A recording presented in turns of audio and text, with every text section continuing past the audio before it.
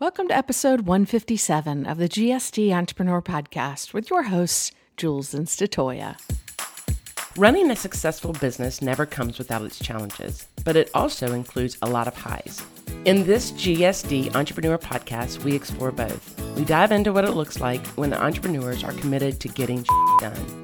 These are people who are pursuing their dreams, so we dig deep to understand how they are doing it. Sit back, relax, and enjoy the ride. Anna Brakefield is no stranger to hard work and understands to her core the importance of family. She grew up in Moulton, Alabama on her family farm called Redland Farm. Not necessarily wanting to work on the farm once she got her graphic design degree from Auburn University, she pursued a career in marketing that took her to New York City and then to Nashville, Tennessee.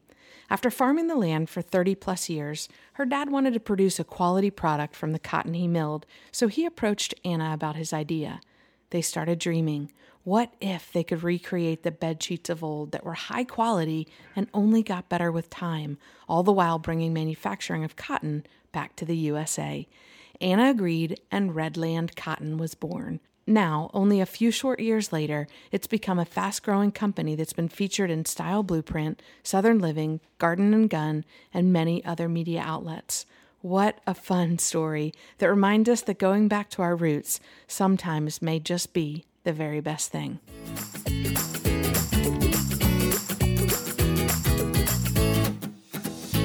GSD Entrepreneur listeners, thanks for hitting play on us today. We sure do appreciate it. I think that we've got a really fun show for you with a product that actually we're really intrigued by. Mm-hmm. So I'm Jules, your host, and I'm here with my co-host, lovely co-host as always, Statoya. Hi, guys. Welcome to the show. Yeah. All right. And our guest today has been introduced to us by the lovely, absolutely lovely Carolyn Sutton. She owns her own PR firm. And she's connected with our guest and said, hey, you guys would love to meet this person. So, Anna, welcome to the show. Thanks for having me. I'm super excited. Yeah, great. Well, so Anna Brakefield is the founder and owner of Redland Cotton. Yes, ma'am. Yeah, which you guys do all kinds of fun stuff. Bedding and both sheets and duvet and towels and even clothing. And yeah, I mean, we started out with 2 lines of bed sheets, and we've grown in 4 years to include bath towels, quilts, duvets, shams, and we just launched our loungewear last year. So, oh wow, that's awesome. There's so much that you can do with cotton.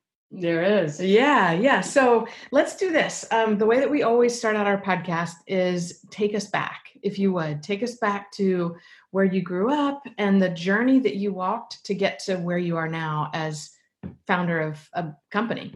Yeah, it's a weird and kind of cyclical journey. I grew up kind of smack dab in the middle of a cotton farm. My dad started his cotton farm, which is Redland Farms, in the early 1980s. And so I grew up in Moulton, Alabama, and our house was surrounded by a couple of 100 acres of cotton. And we call that in the South Southern snow. Southern snow, yes. And so, I mean, my brothers and I'm the oldest of 3. I have 2 younger brothers. They now farm with my dad, but my mom used to lock us out of the house and we would just play in the field.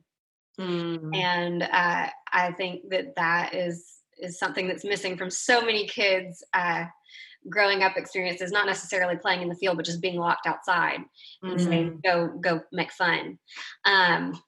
But so I graduated high school. I went to Auburn University and I got a degree in graphic design. My dad was really disappointed. He wanted me to get an agriculture degree. And I took one animal science class, and that was my absolute worst class at Auburn.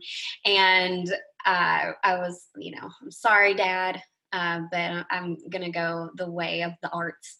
And I think he now knows a little bit more of what I do. But at the time, he really had no clue. And so after I graduated Auburn, I moved to New York City, and I worked in an advertising firm there.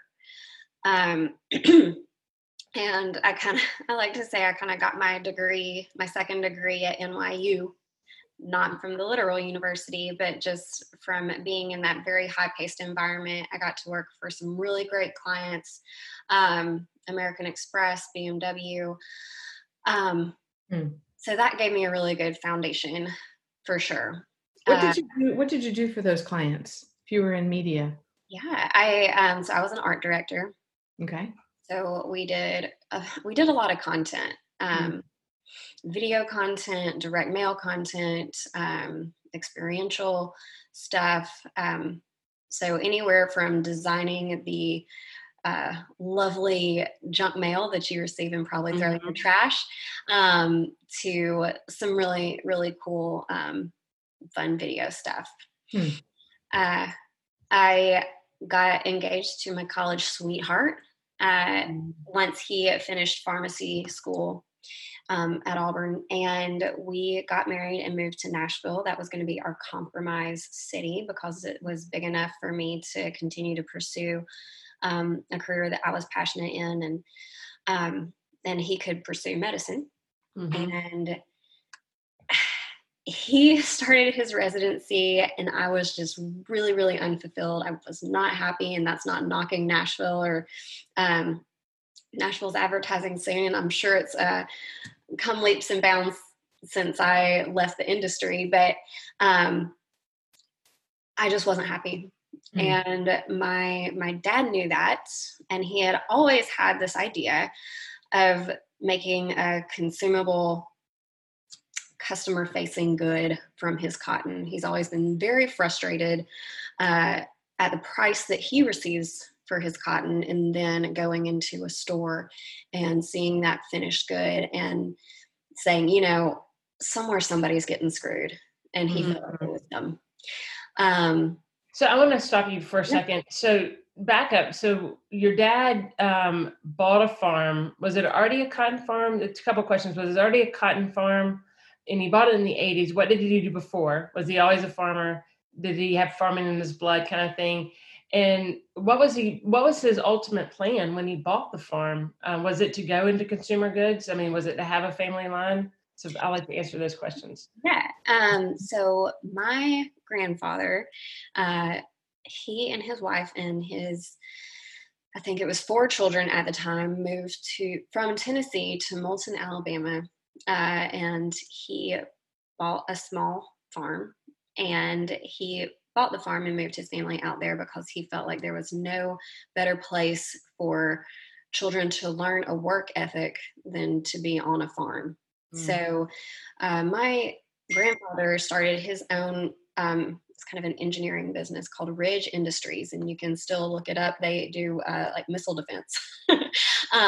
So, I mean, farming, it wasn't something that he did, but he bought those couple of acres where the home place is, where my dad and my mom still live. And they had cows and that they had to get up every morning and take care of, and a few row crops, but nothing intense. But they wound up having 6 kids, my grandfather and my grandmother, and my dad was one of them, and he was the only one that really wanted to pursue farming. And so my grandfather kind of help him set up with a couple hundred acres. And I mean, he wanted to do row crops. And cotton has always been in his portfolio. Right now we farm about 5,000 acres. Most of that is cotton that we rotate with corn. We also have some cattle as well. So it's a big operation. And like I said, my brothers farm with him too. They employ anywhere from 10 to 15 employees, depending on the season. But I mean, if it's prior to Redland Cotton being in the scene, he sold his cotton, corn as a regular commodity, like any other farmer. But my dad's just different. He always sells his own instead of like selling. Their farmers can sell to kind of a cooperative, and then that cooperative can sell on the market, but he has always sold his own. He's always held it. He built grain storage so he can store it, and play the markets that way. And sometimes that's worked to his favor, sometimes it hasn't. In 94, when my second brother was born, he built his own cotton gin, which I think almost broke him financially, but it was in an effort to have more control over the end product. And so, I mean, you could call him a control freak. I think that would be an accurate description, but or smart. Yeah, I mean, but and definitely a risk taker.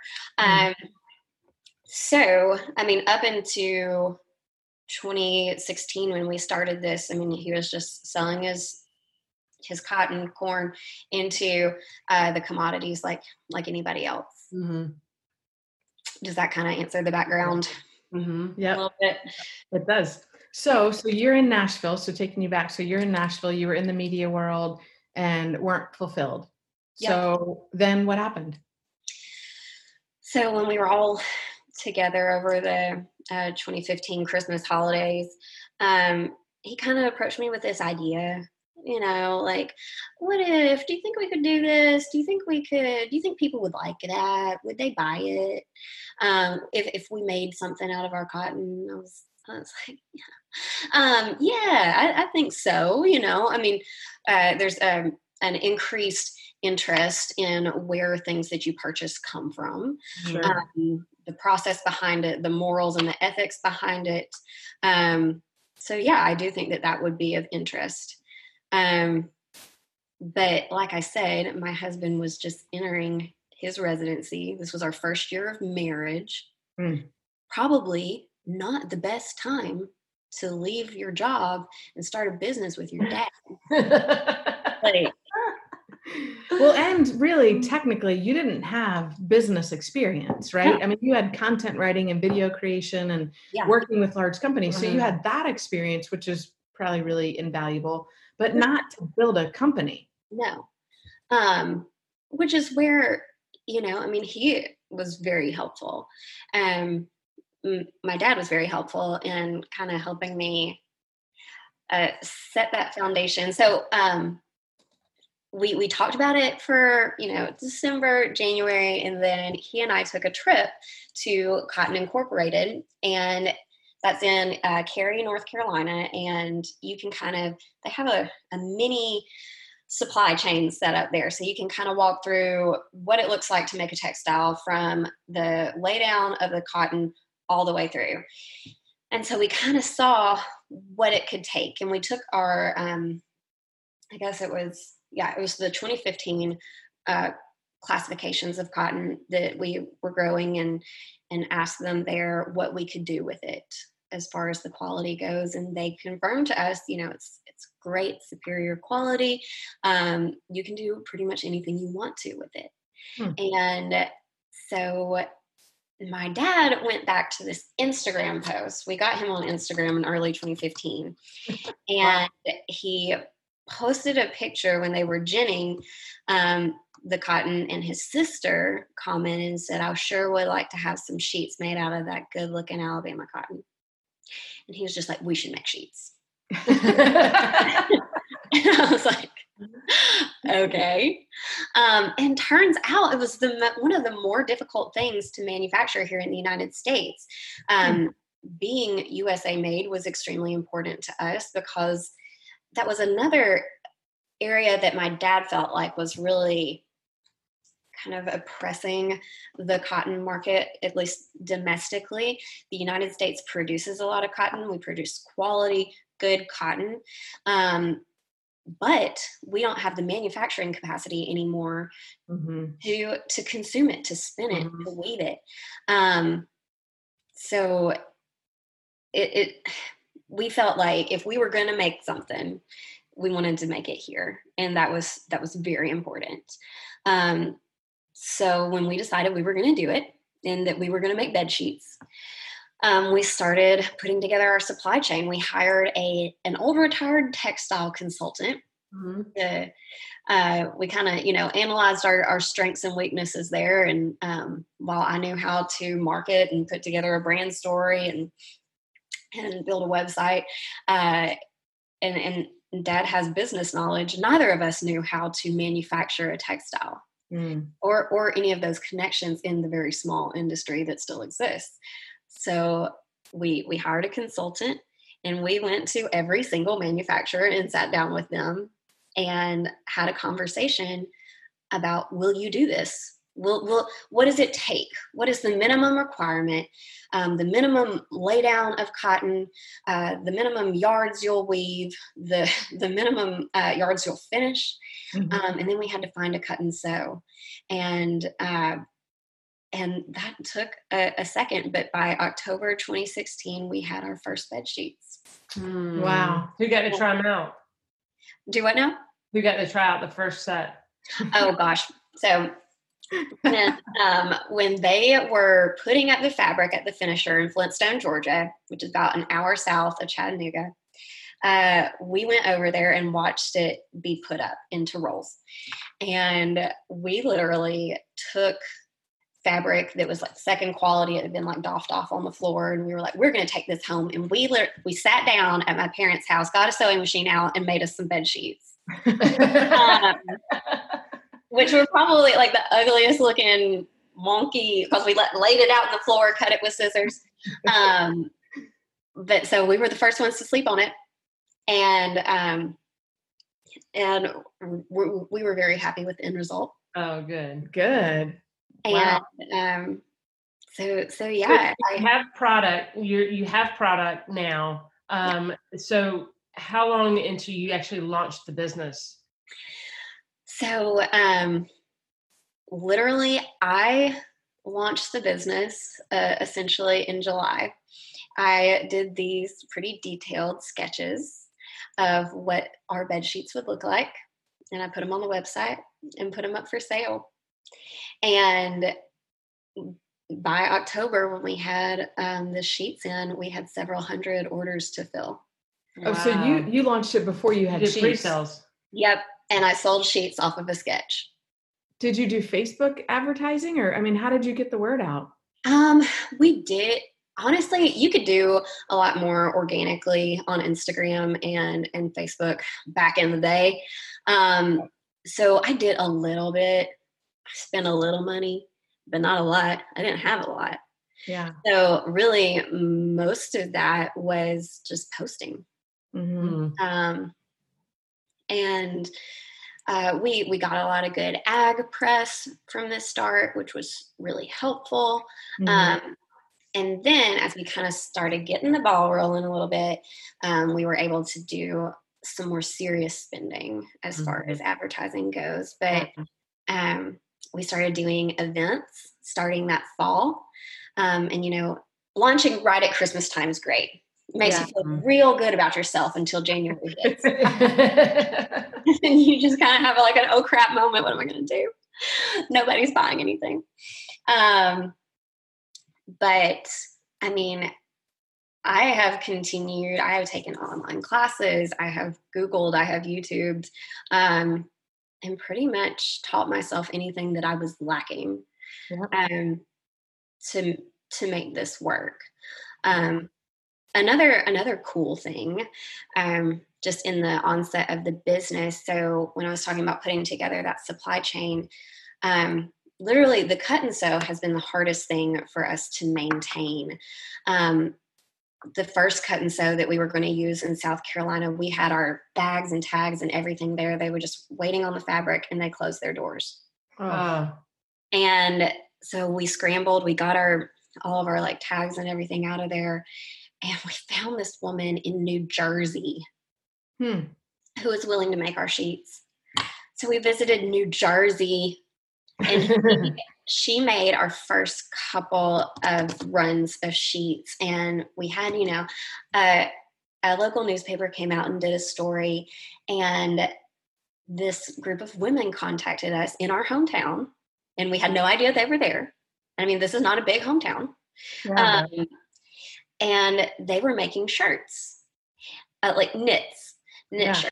And they sent me an email and were like, we were just wondering if you would be interested in doing any shirts, because we're cutting and sewing shirts here. And we were like, well, we're not really interested in any shirts, but would you be interested in making sheets?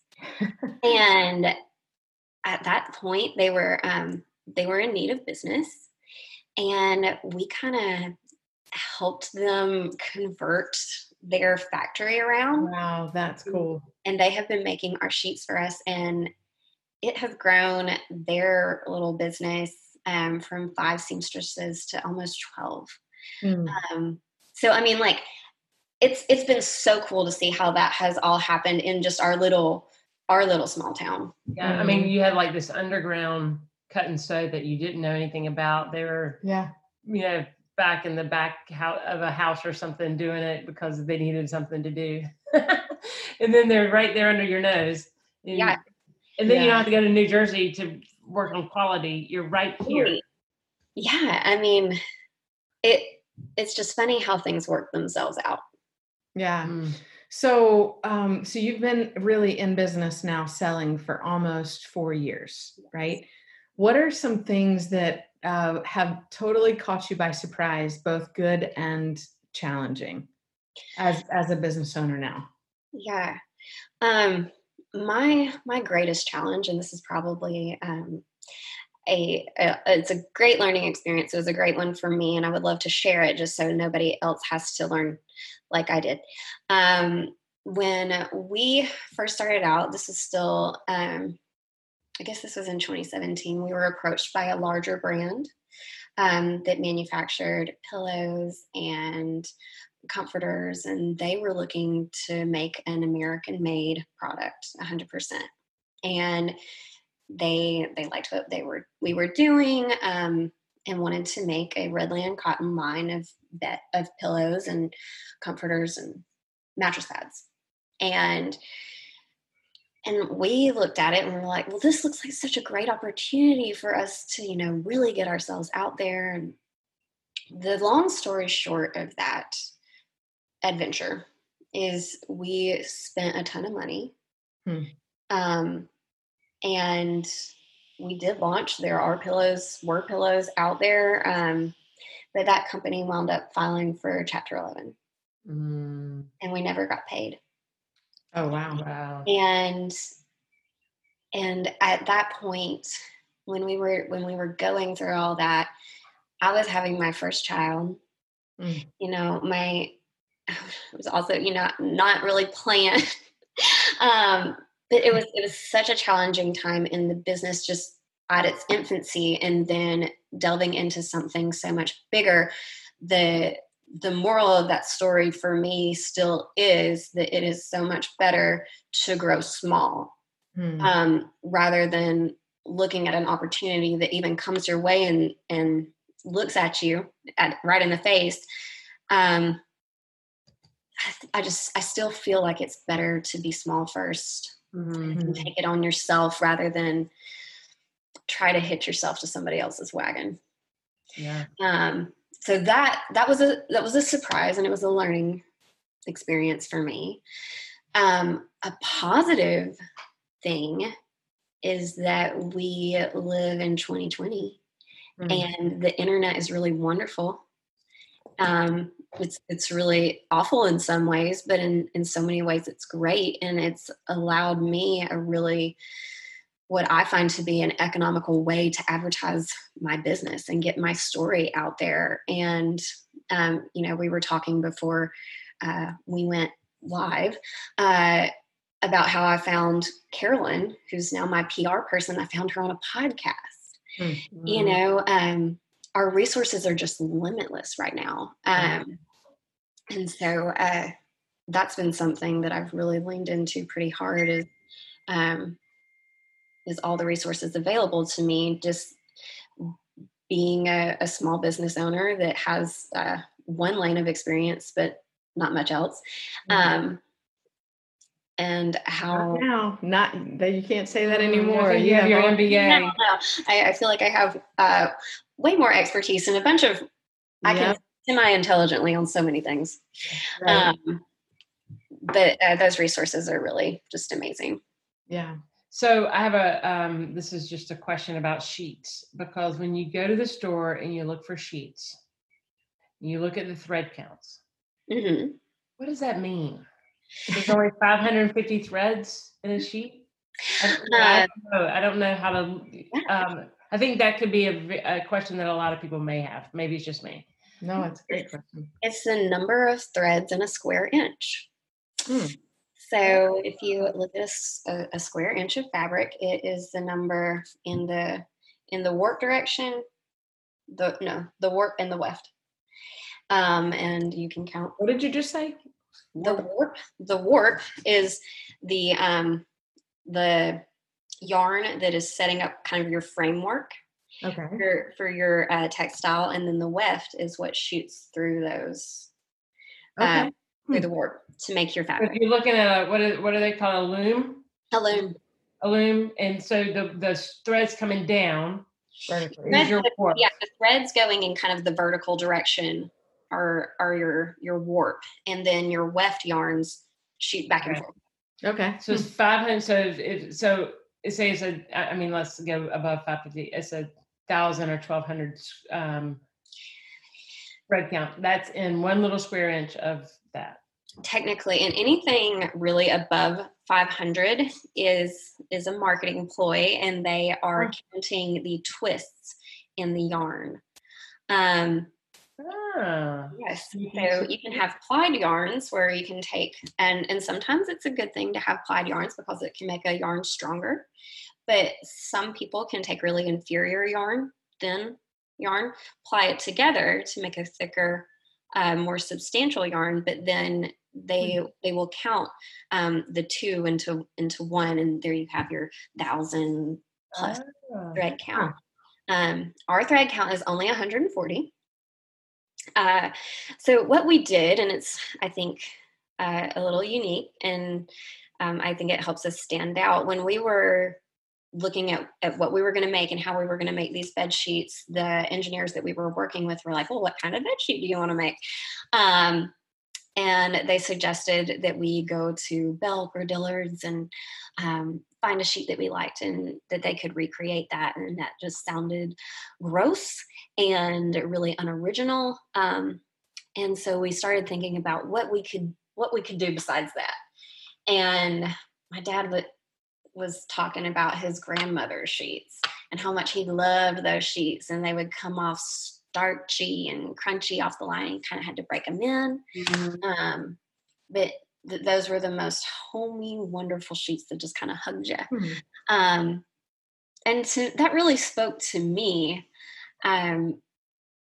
because we were making this, farm to consumer product that we wanted to be like a little piece of our farm. So if we could make something that was nostalgic to us, and that felt good and slept good, why wouldn't we do that? So we found these old bed sheets from a family friend, and they allowed us to take them home, sleep on them, slept on them, felt great. And then they allowed us to take a little cutout of it and send it to be analyzed. So we sent it to the textile engineers, and they pulled apart those fibers, analyzed the yarn size, the weave, and that's what we're making. Wow. But a lot of people look at that and are like, that's 140 thread count. That must be sleeping like on burlap. And I just say, you can always try a set of pillowcases and see if it's for you.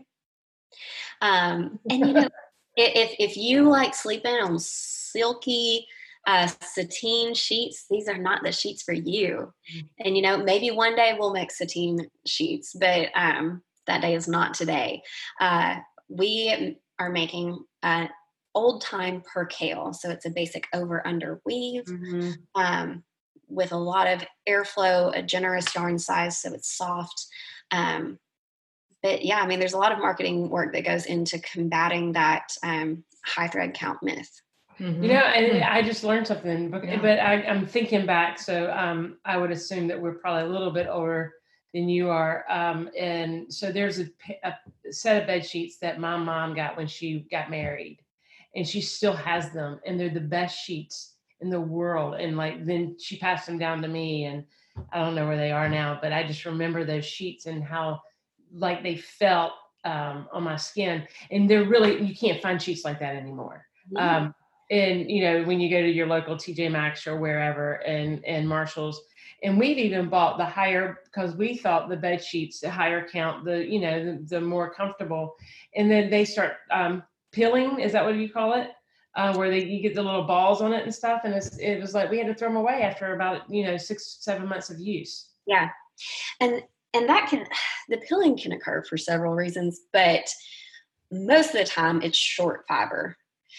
So, our goal when, like I said, we gin all of our cotton, we wait for the classing to come back on it.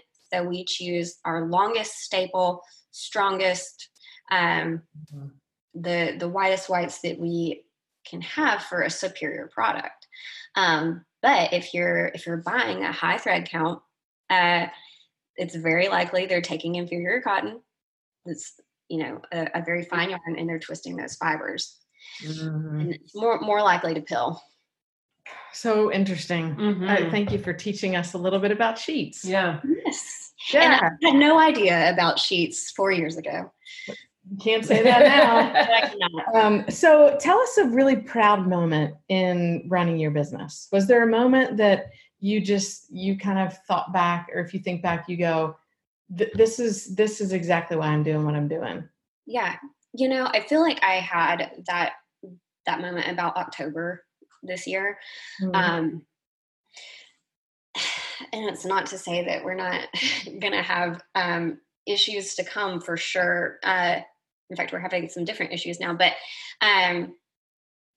things just kind of started to click. Like I said, I've taken some classes myself to kind of teach myself how to market more effectively online. And the puzzle just kind of started more so coming together. And I mean, like, this 3.5 years in, right? And I was able to hire more people. And I think anytime that I'm able to hire more people, my cut and sew is able to hire more people. We're able to put more cotton into the supply chain and see it grow, and it's having a positive effect. That's a proud moment for me. And it's not something that I'm doing, but what the work that I'm doing is doing for others.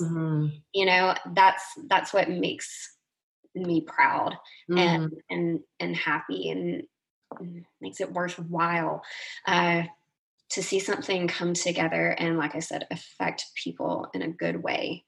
And so, I mean, that's my primary goal, is like to continue to grow this thing, hire people, and to create a positive difference in our little town.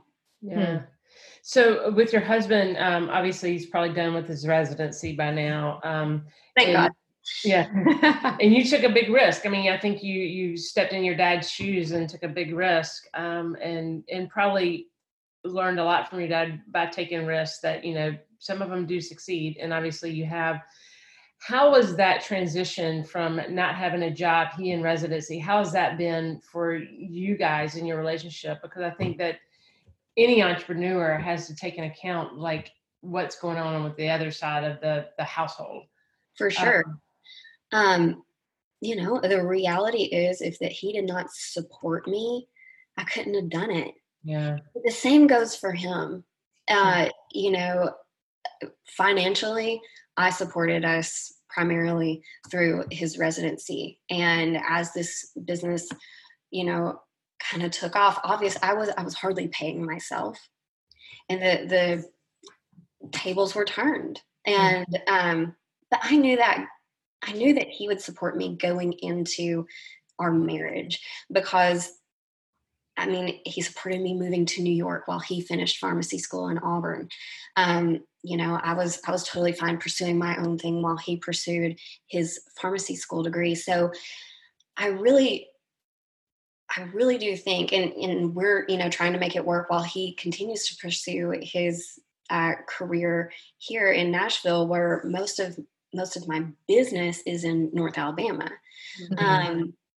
So it's a lot of give and take, but we both respect each other and love each other enough to say, I know that you're passionate about this and I believe in you and you're going to do a good job and I'm going to support you. And I think that's huge. And if you don't have that, that's going to make your challenge so much harder. That is. So much. It is. And you guys have how many kiddos? You have one. And she'll be 2 in May. Ah. Yeah. And for the first year of her life, I was a stay-at-home working mom with her, trying to work this business and raise her because I wasn't making enough to send her to daycare. Yeah.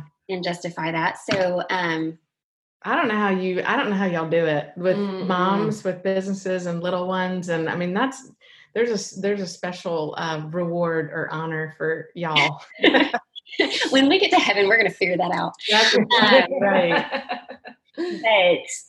But yeah, but I look back on that and think it having her and going through that gave me a completely new perspective on my business. And so it wouldn't be what it is today without going through that. Yeah. As hard as it was. I hear you. I mean, in hindsight's 2020, right? And you wouldn't change anything because you've learned so much along the way, I would guess. Yes. So 2 questions and then we'll wrap this up because I know you're a busy lady. But one is, are there any tools or like outsourced people that you've hired, subcontractors or whatever, that you would have a really hard time being where you are were it not for that, the tool or person or whatever? And then what do you envision for Redland Cotton for the future? Yeah. Well, like I talked about, identifying the need for someone to make those introductions in the manufacturing industry and hiring that consultant to educate me on thread count and yarn size and weaving towels and everything else to come. That was critical for sure. To just fill that knowledge gap that we didn't know. Yeah. So I would say that he is invaluable. I will say something that is not invaluable that I have spent money on that I wish I hadn't would be agencies to help me market and advertise. That I should have just sat my ass down and taught myself like I did, and that has paid off tenfold. Good advice. Yeah, I would definitely teach yourself because if you don't know what you're talking about, you're not going to be able to tell anybody else what to do. Right. Yep. And that's true. If you don't know what you're talking about and you trust that somebody else knows what they're talking about and they don't know your story and they don't get to know your brand. We went through a bunch of social media companies and finally have hired the one that gets our brand and does it well for us. It's so hard. It is it's so hard. Yeah, very expensive. Yeah. But where I see us going, and I'm super excited about it, we are building a building for us that's going to house our fulfillment and distribution. And it's also going to house a cut and sew. So it's going to be right next to the farm, our main farm where the gin and everything is. So I'm really hoping that it can be a place where people can come and see where the cotton's grown, how it starts and how it ends. Oh, cool. And so that's something that I'm really looking forward to, and it needs to be done before Christmas. For sure. So we're actively working on building a building. It also needs to stop raining in the Southeast for that to continue. But and then we're going to be launching blankets this year. We found a great manufacturer in Maine that's going to be weaving these. Super excited about that. We're also going to be doing some robes, some bathrobes made out of our towel fabric. So there's some cool things coming down, but I think that this new building is going to give us a great room to grow, literally. Yeah. I'm glad y'all went to Maine to get someone to help out with blankets and not like Florida. I mean, I don't know if I would trust them in Florida. No. There's the suburbs, but right. Yeah. No. And we've tried to source things as close to home as possible. But I also wanted something that I felt like was the best quality, and theirs was by far better than anything else that I had touched. Well, that's super exciting. And I would just encourage the listeners we'll put all of your contact and follow information in the show notes so they can follow along with you and all the progress that you're making, and go check out your website and get some sheets for sure. Mm-hmm. Absolutely. We need to wrap this up. So what we're going to do is if you give Stace a number between 1 and 70, she'll ask you the question associated with it, and then me, and then we'll wrap it up. Okay. 16. 16. If you could change one thing about yourself, what would it be? Oh my gosh, my patience. Yeah. You're ready for things to be done yesterday? Yeah. No. That's exactly, I think that's something we all, or most of us share for sure. 9. All right. 9. I wanted you to ask this one. That's great. You did? Okay. Yeah. Well, perfect. What's a most embarrassing childhood memory? Do you have one? Gosh. Yeah, I'll share it. In the 3rd grade, we had a talent show, and I did a solo dance, and I got 3rd place, and I cried on stage in front of everybody. I was so disappointed that I got 3rd place, but then I was so disappointed that I cried. And, it's awful, so embarrassing. That is great. So were you used to winning stuff? I mean, are you not necessarily? No. It's not like I'm a winner. No, but for some reason it was like going out there by myself, and I did a thing and I didn't do it as good as I wanted to. And I got 3rd place and I cried. Did you choreograph the whole dance? No. Okay. No, I think I copied it from somebody else. I was in the 3rd grade. I love it. So fun, Anna. You're a pleasure. Mm-hmm. I so appreciate Carolyn making the introduction and you being willing to talk with us and share your story and of success and hardship and all of that. So thanks for giving us some of your time today. For sure. Thanks so much for having me. You got it. GSD entrepreneur listeners, again, thank you for hitting play on us. We know you had a lot of choices today, and we appreciate you choosing us. And we'll be back again next week with another episode and another fun guest. That's our promise. All right. We hope you go make it an awesome week.